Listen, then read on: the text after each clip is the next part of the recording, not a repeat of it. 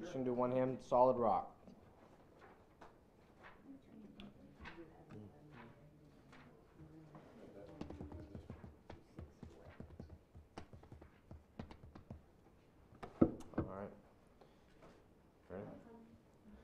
My hope is built on nothing less than Jesus' blood and righteousness.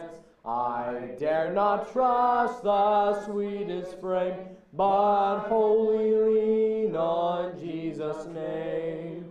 On Christ the solid rock I stand, all other ground is sinking sand. All other ground is sinking sand. When darkness veils his lovely face, I rest on his unchanging grace. In every high and stormy gale, my anchor holds within the veil. On Christ the solid rock I stand, all other ground is sinking sand. All other ground is sinking sand. With oath his covenant, his blood, support me in the whelming flood. When all around my soul gives way, he then is all my hope and stay. On Christ the solid rock I stand, all other ground is sinking sand. All other ground is sinking sand.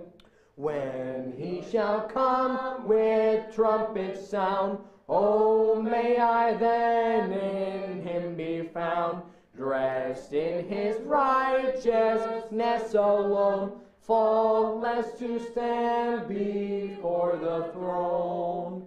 On Christ the solid rock I stand, all other ground is sinking sand. All other ground is sinking sand. Amen. Praise the Lord. Thank you all for singing. All right, we'll have Pastor to come up.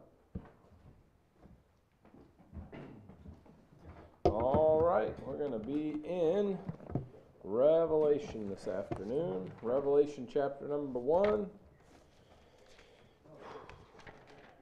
Remember last week when we said we were going to cover verses 5 and 6? Well, I didn't make it. We're going to cover verse 5. I thought we'd cover 5 and 6. But Elijah, can you pass some things out for me? Yeah.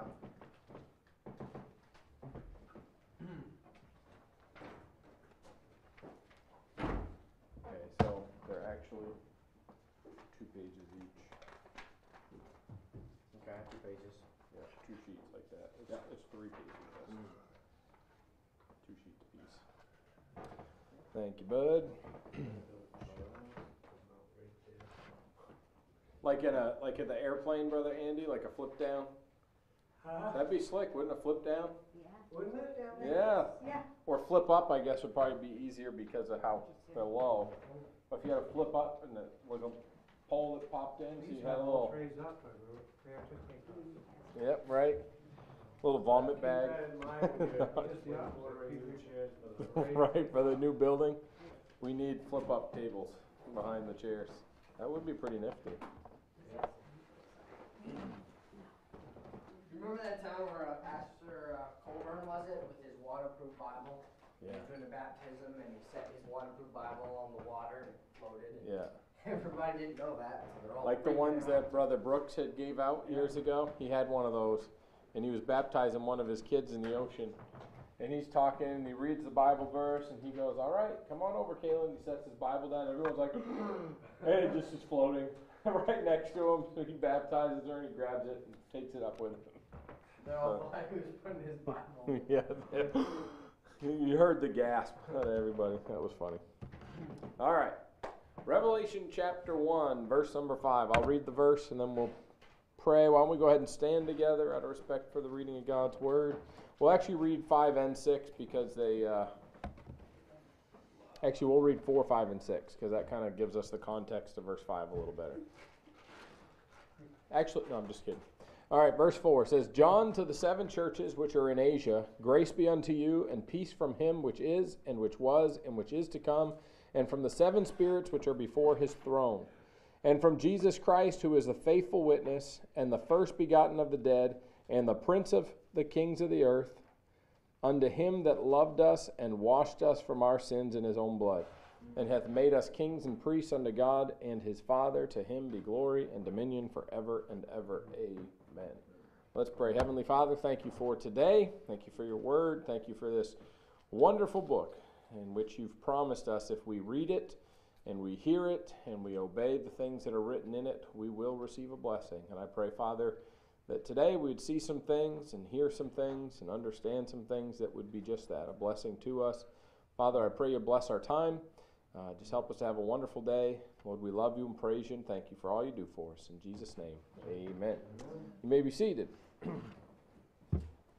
So, in I know I already said the plan was to cover verses 5 and 6, but remember that Revelation specifically is the revelation of Jesus Christ. That's where we started in verse 1, the revelation of Jesus Christ. So what are we doing? We're revealing Jesus Christ. He's being unveiled to us. He's revealing his plans to us for the future, which we haven't gotten into a lot of that yet, but we are seeing here in this verse particularly some things about Christ, and we'll see some next week also. One of the primary purposes is to unveil his person to us. So verse 5 begins, and from Jesus Christ. Remember last week we talked about verse 4, that the him which is and which was and which is to come in this passage, in that verse, is talking about the Father. And then where it says, and from Jesus Christ, well, that's where we are today. He is the only one who could be called the faithful witness. Your first blank there is faithful. In John 18:37, it says, Pilate therefore said unto him, Art thou a king then? Jesus answered, Thou sayest that I am a king. To this end was I born, and for this cause came I into the world, that I should bear witness unto the truth. Every one that is of the truth heareth my voice. He is come that he should bear witness. That's why he came the first time. He's the only one that qualifies for the title faithful witness. Proverbs 14:5, we see a faithful witness will not lie, but a false witness will utter lies. Christ never lied. According to Timothy, he cannot lie. And then he did commit some to be witnesses for him, but it wasn't until they received the Holy Ghost. Acts 1:8, but ye shall receive power. After that the Holy Ghost is come upon you, and ye shall be witnesses unto me, both in Jerusalem and in Judea and unto the uttermost parts of the earth. Jerusalem and all Judea. Samaria, I missed that one. That one's in there too. All right.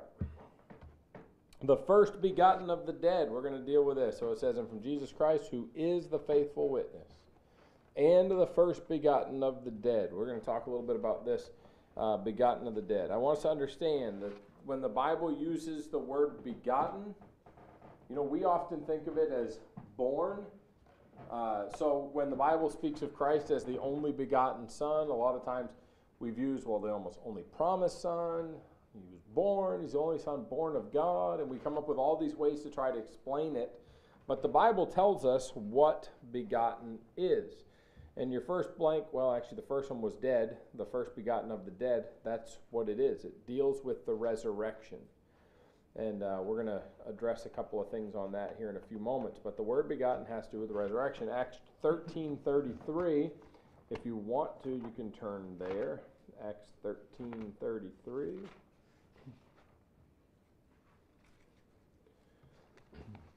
It says, God hath fulfilled the same unto us, their children, in that he hath raised up Jesus again, as it is also written in the second Psalm, Thou art my son, this day have I begotten thee. So the apostle, Luke, not the apostle, but Luke, God used him to record the book of Acts. And in his record, through the Holy Ghost, he's telling us what that meant back in Psalm chapter 2, verse number 2, if I remember correctly, when he says, "This day have I begotten thee," it wasn't in Psalm 2, 6-9, which we're going to go next. He tells us what that meant. He fulfilled it when he raised him from the dead. Why don't we turn back to Psalm chapter 2?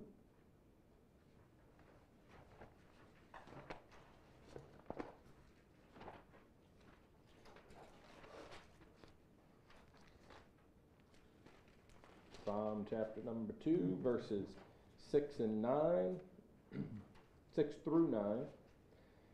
It says, "Yet have I set my king upon my holy hill of Zion. I will declare the decree the Lord hath said unto me, Thou art my son, this day have I begotten thee." Notice the capital S, we know it's talking about Christ. "Ask of me, and I shall give thee the heathen for thine inheritance, and the uttermost parts of the earth for thy possession.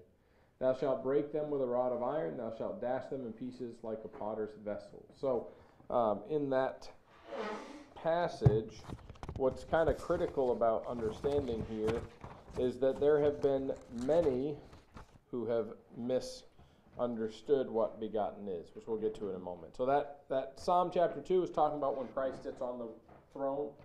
Notice it said a king sitting on the throne in Zion, talks about him with the iron, the rod of iron. Well, we know when he sits on the throne during the millennial reign, he's going to rule with what? A rod of iron, correct. In Colossians 1:18, it says, "And he is the head of the body, the church, who is the beginning, the firstborn from the dead, that in all things he might have preeminence." So, it's another thing that's important. Some others were raised from the dead. So does that mean they were all begotten?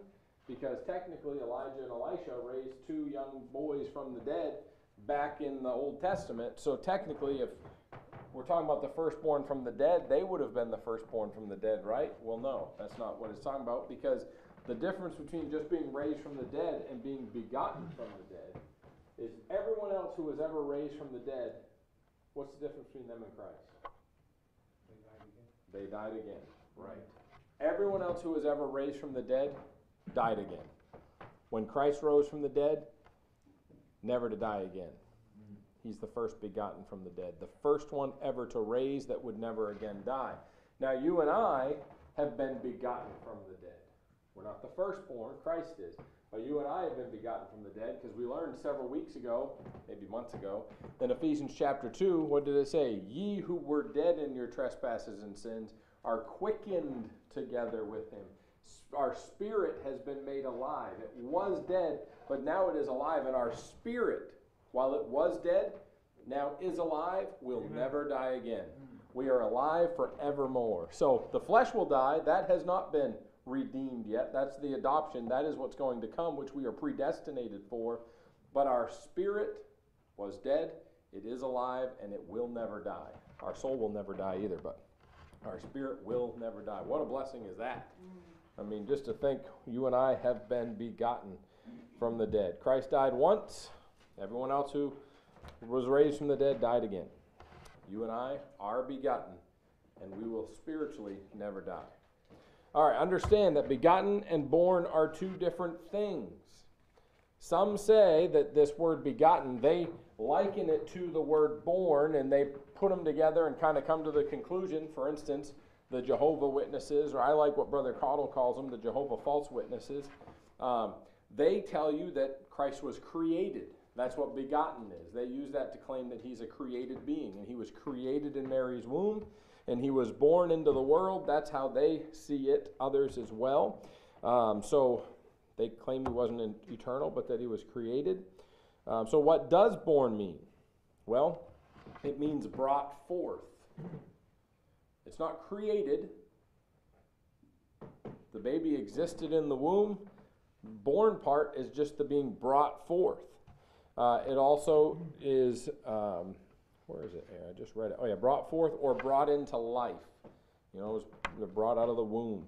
It does not mean created. Matthew 1:16 says, "And Jacob begat Joseph, the husband of Mary, of whom was born Jesus, who is called Christ." Jesus was simply born of Mary. He was not created by her. He was in her womb. The Holy Spirit put him there, and he was born. He would be the first of many brethren to come forth from the dead and rise into life. Romans chapter 8, if you would. Romans chapter number 8.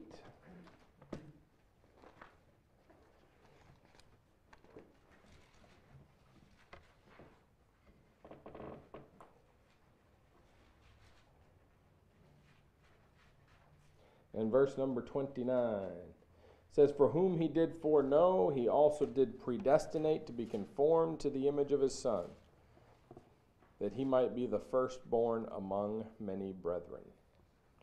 So he would be the firstborn. And then Acts 26. Acts is right before Romans. Shouldn't be too far back. Acts chapter 26, verses 22 and 23. It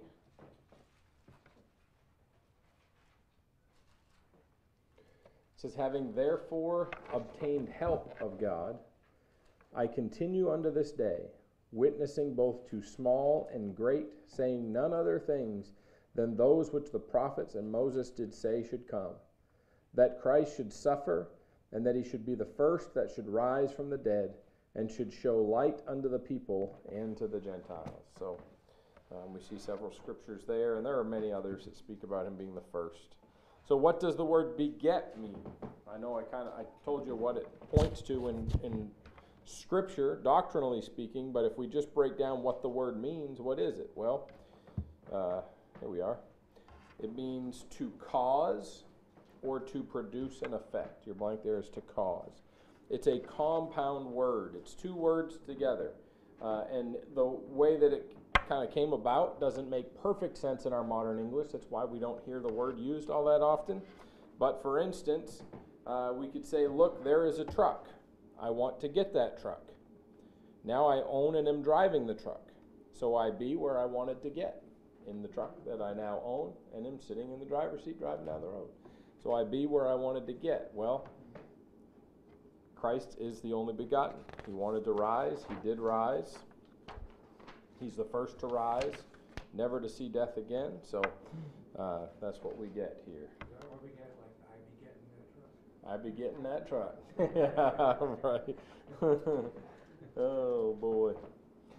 Hebrews chapter 1, verses 5 and 6. Hebrews chapter number 1.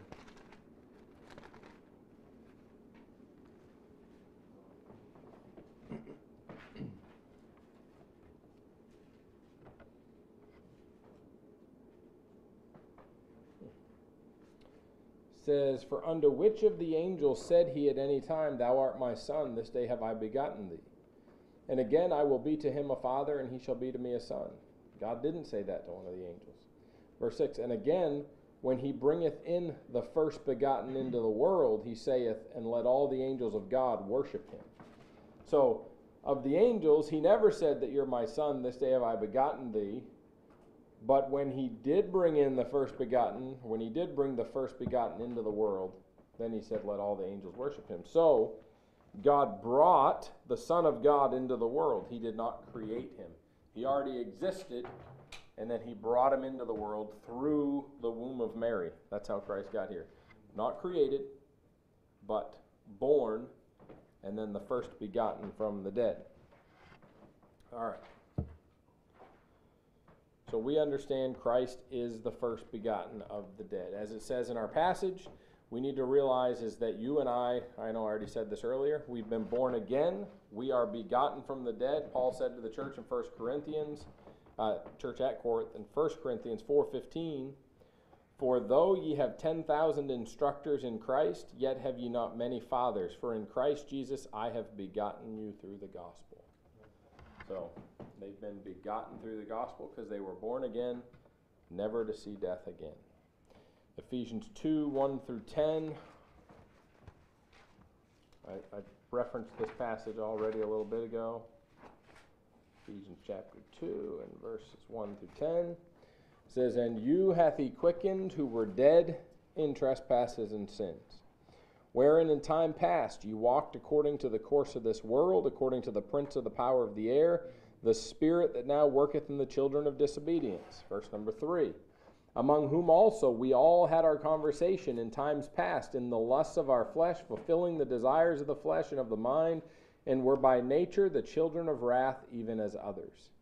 But God, who is rich in mercy for his great love wherewith he loved us, even when we were dead in sins, hath quickened us together with Christ. By grace ye are saved, and hath raised us up together, and made us sit together in heavenly places in Christ Jesus. Notice it doesn't say that we are going to, but it's speaking present tense, and hath raised us up together, and made us sit together in heavenly places in Christ Jesus. I don't understand all that, but it's what the Bible says, present tense. That in the ages to come he might show the exceeding riches of his grace and his kindness toward us through Christ Jesus. For by grace are you saved through faith, and that not of yourselves is the gift of God, not of works, lest any man should boast. For we are his workmanship, created in Christ Jesus unto good works, which God hath before ordained that we should walk in them. So, we also are begotten. I already kind of touched on that, so I won't get into a lot more at this point. But one day our flesh will die, but our spirit will not. Thank God for eternal life. That's what that is there. All right, our verse number 5 says, he is the prince of the kings of the earth. The prince of the kings of the earth. So, prophetically, sometimes King David is used to picture Christ. So the prophetic picture of David, that's the first blank there, is David. In Psalm 89, if we turn over there, Psalm chapter 89, we're going to look at, we're not going to read a lot of it, but we will reference a few verses in there. Psalm 89 mentions David 3 times, and often has been considered to speak specifically of David, but I believe there's actually prophetic, it's a prophetic picture here. So verse number 3 says, I have made a covenant with my chosen, I have sworn unto David my servant. Okay. Verse number 20 says, I have found David my servant, with my holy oil have I anointed him. All right. And then verse 49 says, Lord, where are thy former loving kindness which thou swearest unto David in thy truth? All right, so we see David mentioned 3 times here in this psalm. Now, later in the passage, we see 3 titles mentioned. In Psalm 89, verse 27, it says, also I will make him my firstborn, higher than the kings of the earth. Does that sound like David? Knowing what we know, who is the firstborn? Christ is called the firstborn from the dead, right? Or firstborn of the dead. And then who's going to be higher than all the kings of the earth? We know that it's Christ. And then in verse 37, it says, it shall be established forever as the moon and as a faithful witness in heaven. So we see him referenced here in this passage. I put it in the notes tonight as the faithful witness, firstborn, we're going to say first begotten, and then the prince of the kings, higher than the kings of the earth. And notice that word Selah. I put that on the page here, I think. Yeah, Selah. What's important about that, I believe every time we see Selah in a psalm, it points to it being a messianic psalm, which would make sense when we consider this in light of Revelation chapter 1. That would certainly fit and be fitting. So, Prince of the kings of the earth. One day he is going to rule on the throne. Why is Selah dealing with that? Selah means rest. What's going to happen during the 1,000-year millennial reign? We're going to rest. It's going to be different. The earth will rest. All right. Jesus Christ is the King of, number 1, the Jews. He is the King of the Jews. Matthew 2:2 says, saying, where is he that is born King of the Jews? For we have seen his star in the east and are come to worship him. So the King of the Jews. Number 2, he is the King of Israel. John 1:49, Nathanael answered and saith unto him, Rabbi, thou art the Son of God, thou art the King of Israel. So he's the King of Israel. Number 3, he's the King of glory. Psalm 24:7, lift up your heads, O ye gates, and be ye lifted up, I think it's supposed to say, ye everlasting doors, and the King of glory shall come in. Number 4, he is the King of the saints. In Revelation 15:3, and they sing the song of Moses, the servant of God, and the song of the Lamb, saying, Great and marvelous are thy works, Lord God Almighty, just and true are thy ways, thou King of saints. And lastly, he is the King of, any guesses? Kings, right, the King of kings, absolutely. Revelation 19:16. And he hath on his vesture and on his thigh a name written, King of kings and Lord of lords. So he is the King of kings. Squire Parsons has a song, He is the King of kings. You ever hear that one? I think Forevermore to Reign or something like that. I don't listen to Squire Parsons, but what are the kings of the earth? Well, I guess I can put it on there. What are the kings of the earth? Psalm 2:1-2 says, Why do the heathen rage, and the people imagine a vain thing? The kings of the earth set themselves, and the rulers take counsel together against the Lord and against the anointed, saying, so those that rule the Gentile world would be the kings of the earth. We'll look at next week. One day, during the millennial reign, we will be made kings and priests. That's a pretty profound truth, but that's next week's. So we'll talk about that next Sunday, probably. All right, letter. I say letter. I don't put letters in yours, do I? So next we see he loved us. So, and from Jesus Christ, who is the faithful witness and the first begotten of the dead and the prince of the kings of the earth, unto him that loved us. John 3:16, for God so loved the world that he gave his only begotten Son, that whosoever believeth in him should not perish but have everlasting life. 1 John 3:16. We can turn over to this one. It's not far from Revelation. 1 John chapter 3 and verse number 16.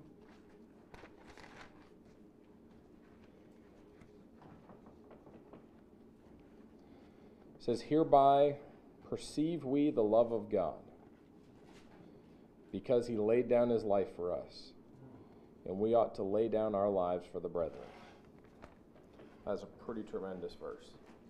Romans 5:8, maybe you know this one, but God commendeth his love toward us, and that while we were yet sinners, Christ died for us. And then 1 John 4:19, we love him because he first loved us. So the only reason we love him is because he loved us first. And then lastly, we know this because he washed us from our sins in his own blood. He loved us and washed us from our sins in his own blood. We'll look at these last three verses. Colossians 1:14. Colossians chapter 1 and verse 14. I try to keep the afternoon somewhat short because I know it's already been a full day and we just ate lunch, and sometimes that can make it tough to keep our eyes open. So, Colossians. I was just praying about it. Right. Colossians 1:14 says, In whom we have redemption through his blood, even the forgiveness of sins. And 1 John 1:7.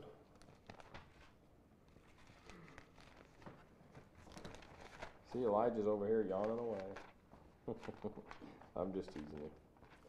1 John 1:7. But if we walk in the light as he is in the light, we have fellowship one with another, and the blood of Jesus Christ, his Son, cleanseth us from all sin. And Titus 3:5, you don't have to turn to this one, I'll just read it here.